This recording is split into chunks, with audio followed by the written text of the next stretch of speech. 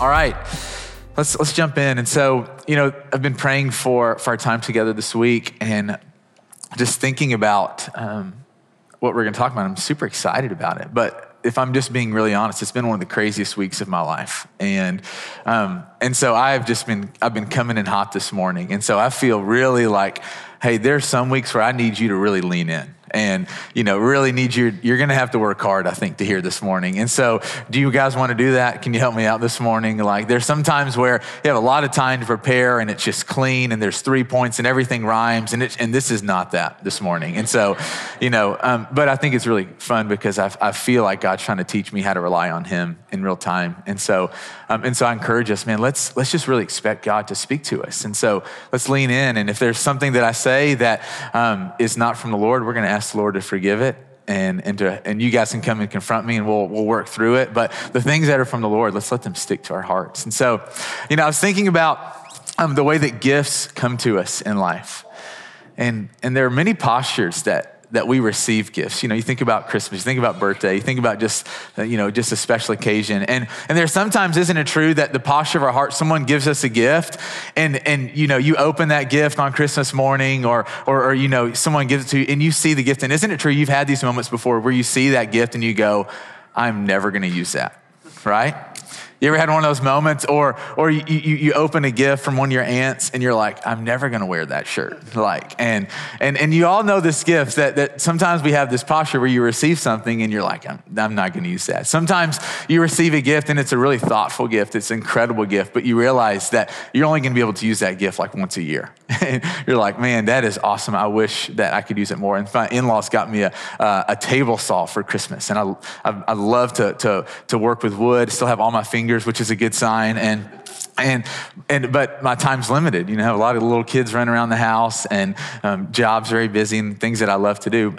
So once a year around Christmas time, we have when things have slowed down around our church, I'll build something. And so I get this great gift on Christmas and I'm like, that's awesome. I'm not going to be able to use it but once a year. And so there's gifts that you receive and you're like, I'm not going to ever use that. And there's gifts that you're like, I wish I could use that more. And isn't it true that the best gifts in life are the ones that come and you instantly get to start using them?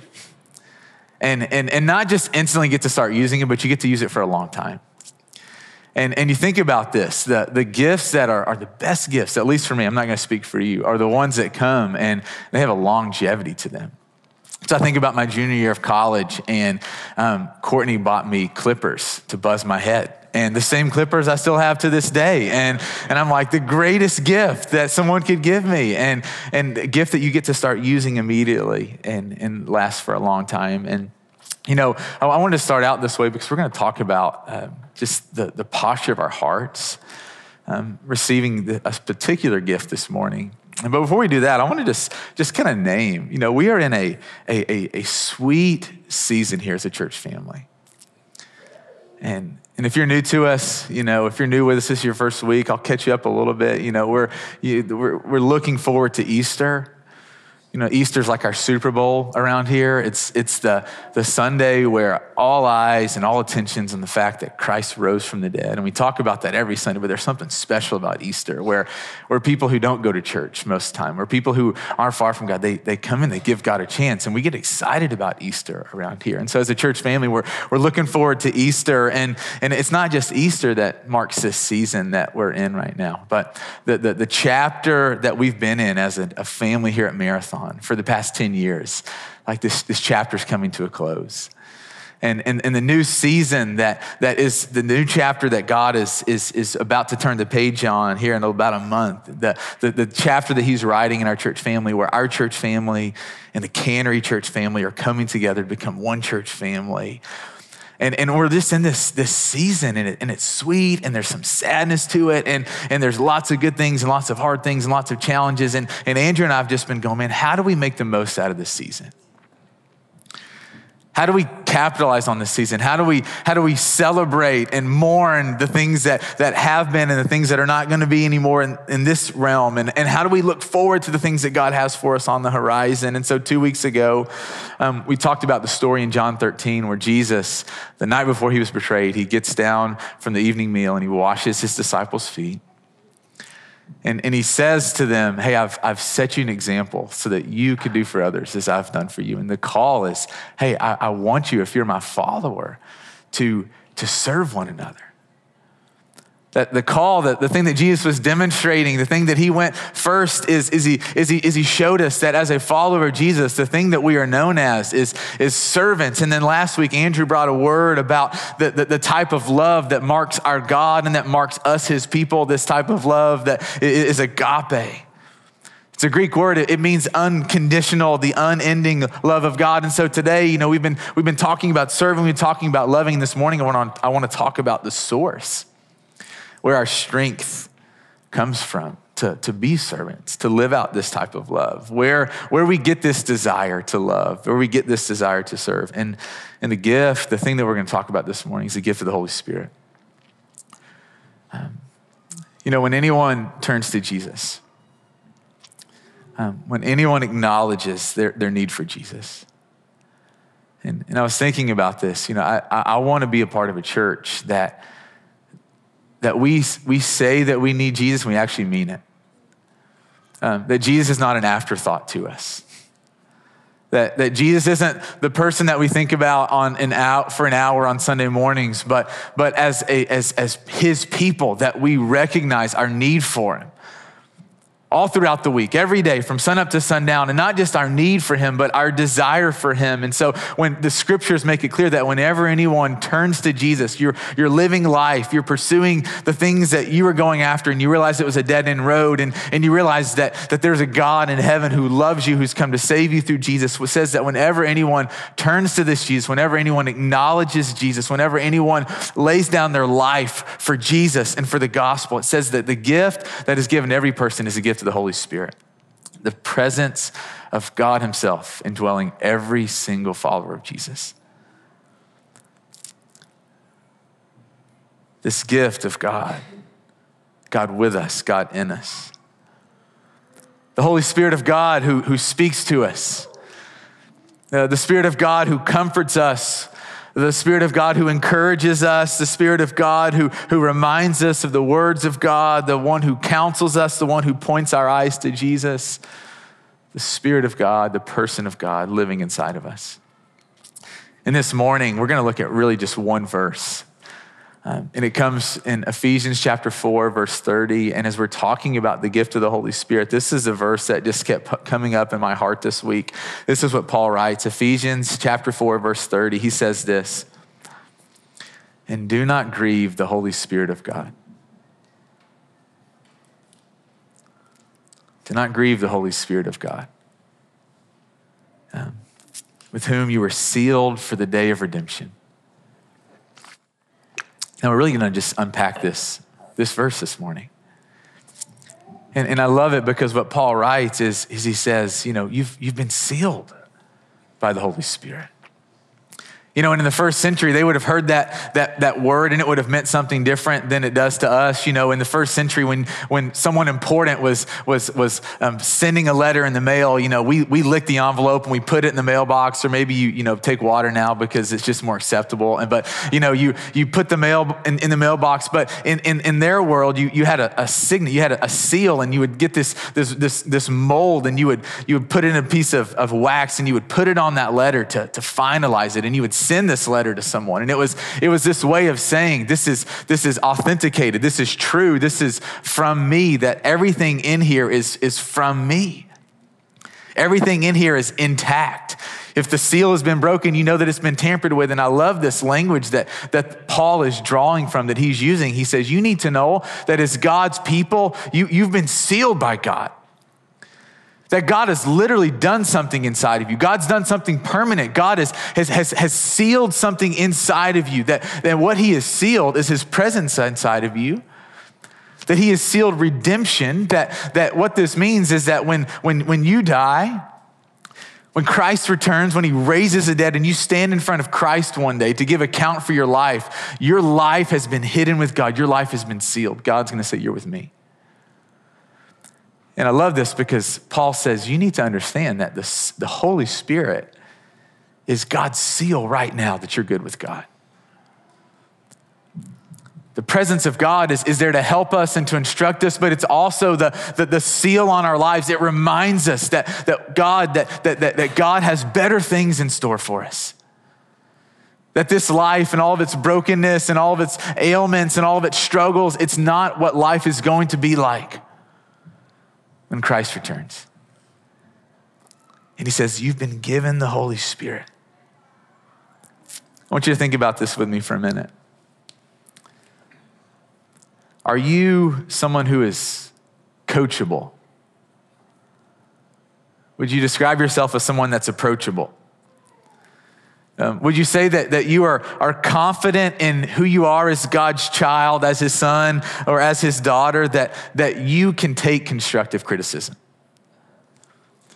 Are you someone that's eager to be led? Are you someone that's eager to grow, to learn from God, but also from others? Or when you look at your life, would you say you're more closed off? You're insecure. You can't and you won't take constructive criticism. You're judgmental. You're hard. You're prideful. And I want you to think about this. These questions matter because it's indicative of how we receive the gift of the Holy Spirit.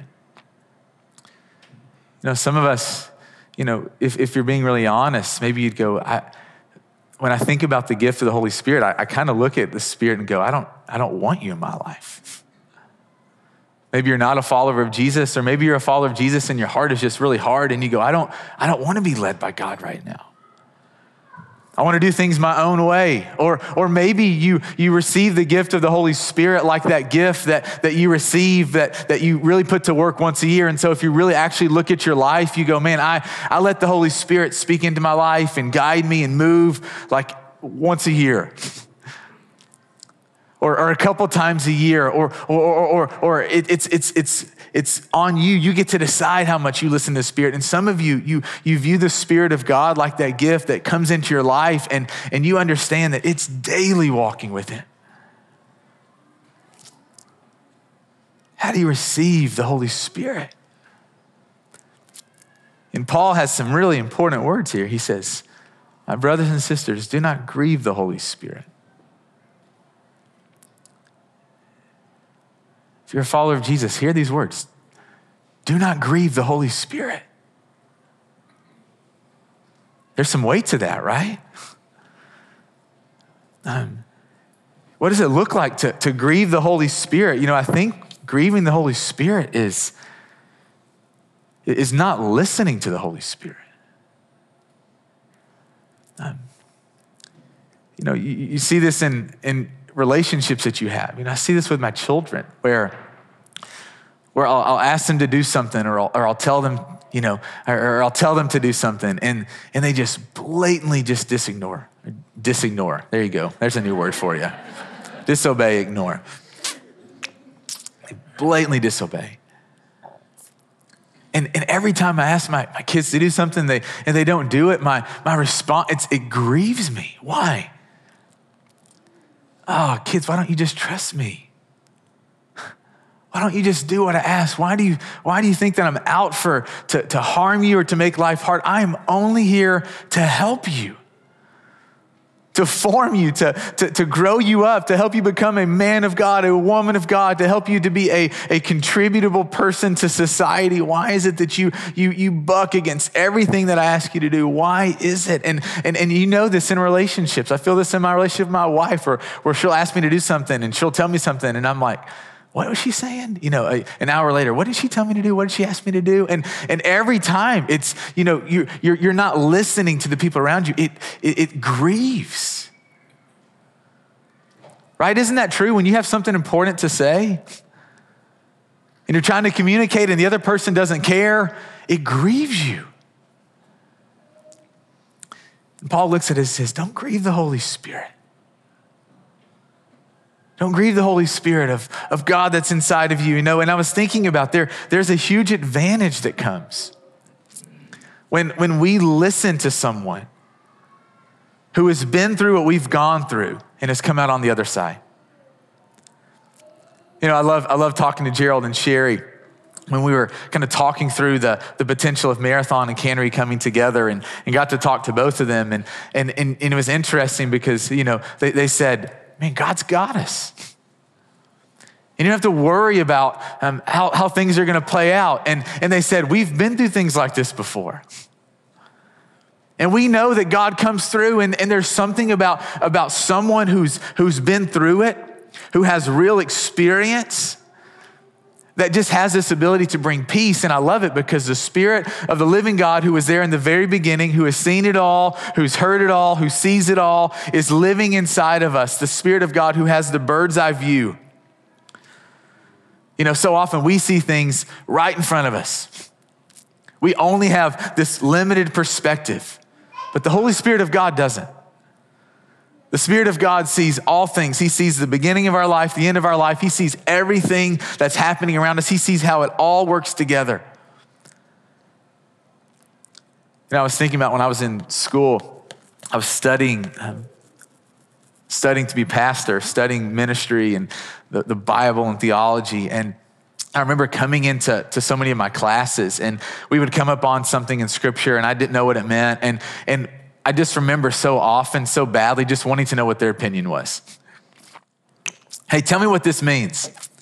And over and over and over again, it was so frustrating. They would hardly ever tell me what they believed because they wanted me to wrestle with it. That they understood that their job wasn't just to tell me the answers, it was to teach me how to think. It was to teach me how to wrestle with the Lord and to wrestle with scripture and to wrestle it out, because they understood that if I would wrestle it out, that I would walk away with convictions. And if they just gave me the answer, convictions can, if you don't have convictions, things change and they fade and they sway. But if you wrestle with something and you believe it, you hold on to it, it shapes you. And so they had this perspective. Man, you don't need me to give you the answer. They had this view. What I needed was to learn how to think and to wrestle and to be stretched. And I love this because the God of the universe is with us. And he's willing to lead us in everything in life.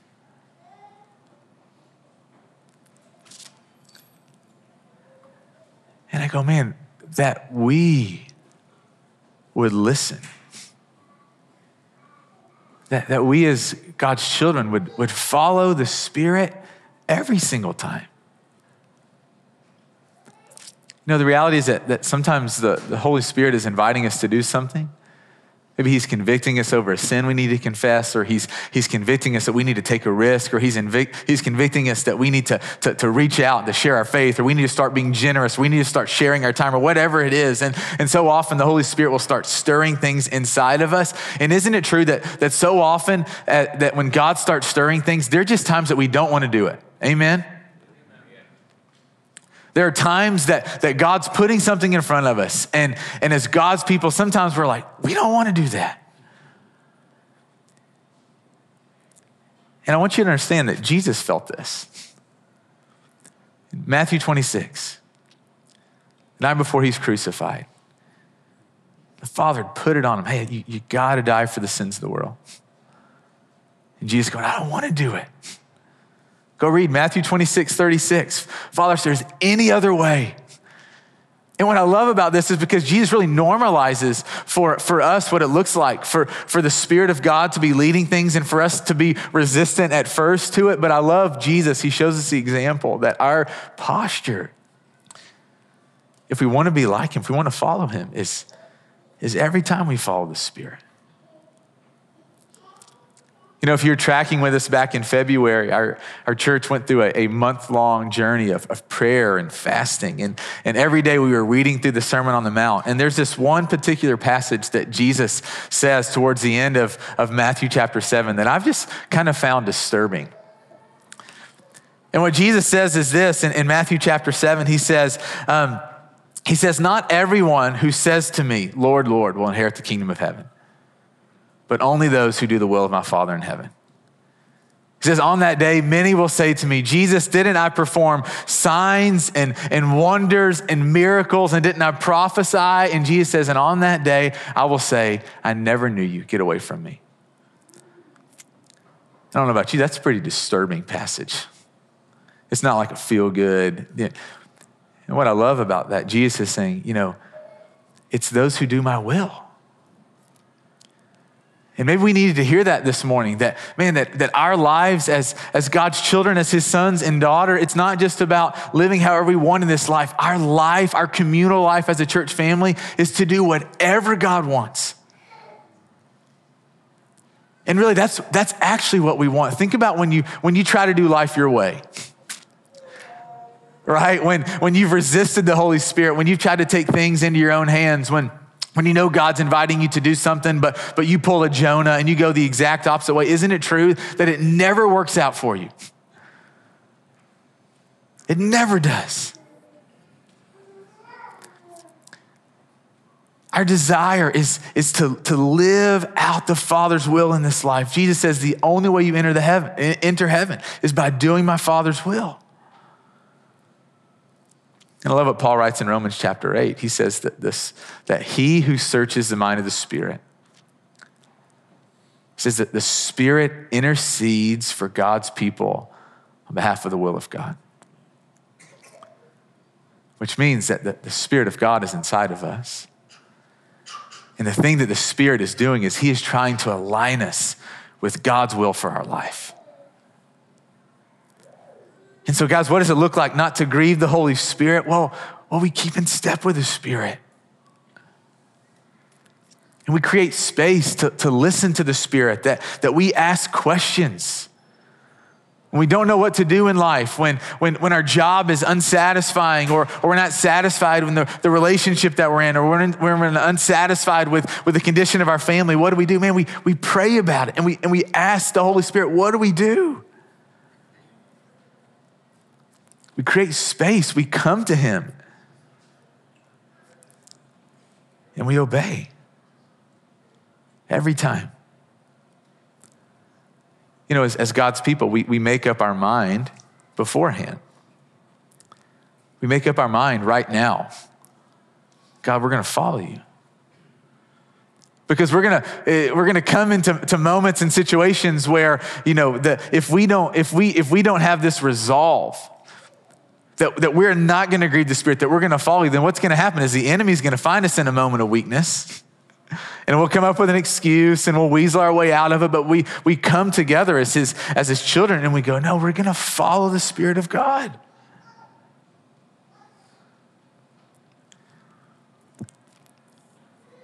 How much trouble in life could be avoided should we just choose to listen to the Holy Spirit?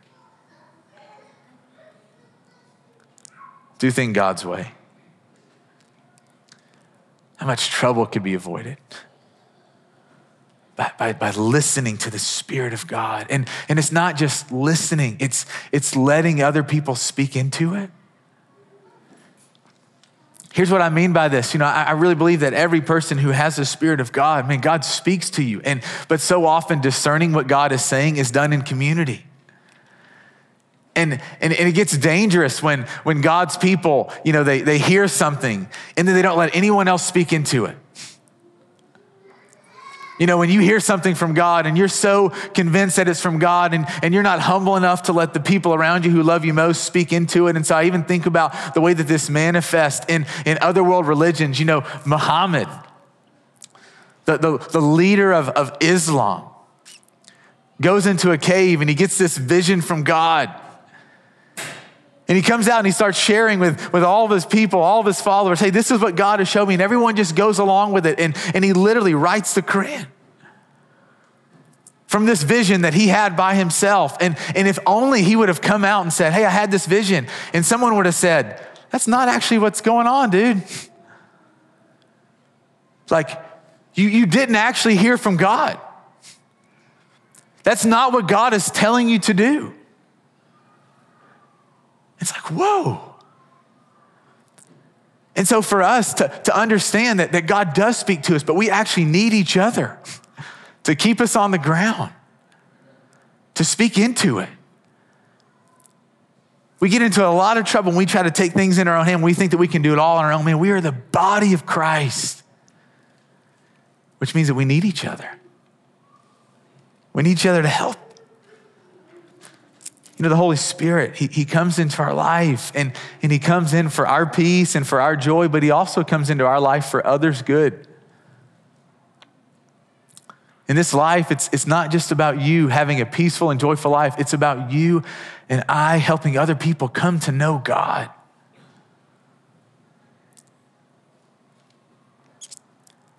I go, what if God just used us to change one person's life? Don't think about 100. Don't think about 300. What if God used you to change one person? I was having coffee with a friend a while ago, and he was just telling me about his life. And man, his home life was an absolute mess. He didn't grow up knowing God, didn't grow up around church, and there was this friend of his that was just so incredibly loyal and consistent.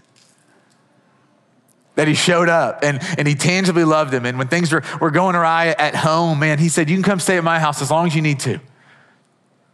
And my parents will take care of you and we'll protect you and we'll do whatever we need to love on you and to support you. And my friend was telling me about how he had this friend who came along and he was just this rock. Consistent, he was there. And his friend, he recognized, man, he's got all these needs, but chief among those needs is Jesus. And so he started inviting him to church. And at first he's like, I don't want to go to church. My family doesn't go to church. I don't care about, I don't need that in my life. And he just kept persisting. And he was telling me, he said, this crazy thing started to happen. He said, my friend actually tricked me into going to church. He tricked me into spend the night with him on Saturday night, and then he didn't have an option, and so I went to church with him. He said, but I started to realize that there was something so different about my friend's life. And he said, he kept inviting me to church and I kept going. And he said, through this friend, I came to know Jesus. Jesus, not the concept, not some theory, Jesus, the person. He said, that friend God worked through to change my life. And I go, is there anyone in here that's a follower of Jesus that goes, man, I don't want that to be my story. Like all of us are going, I want to be that, right? Like, don't you so badly just want to be a part of helping someone come to know God? And this is the Spirit's work in our life. The Spirit so often, he works in our life to lead us, to instruct us. But the Spirit also works in our life to help other people, to bless other people, to call them into life with God. And so this morning, here's what I want us to do. I want us just to take a couple of minutes and to reflect personally. You throw up that slide, please, Todd. There are a couple of questions I want you to think about, and we'll play some music in the background. I want you just to think about these questions. When it comes to the Holy Spirit's work in your life, would you say right now that you're marked by receptivity? Like that when the Spirit speaks, you're going, yes. Or are you marked by resistance? Or are you marked by something else? The second question I want you to wrestle with and to really ask, Holy Spirit, is there anything that you want me to know or do right now? And so we're going to take the next couple minutes and just going to give you some space. I encourage you to close your eyes, to pull out a journal, to really pray, and to pay attention to the things that come into your mind, the things that come into your heart. You might see a picture or there might be something that comes to the surface. Pay attention to the things. James tells us that when you pray, believe that God's doing something. So we're going to take the next couple minutes, privately, individually, wrestling with these questions.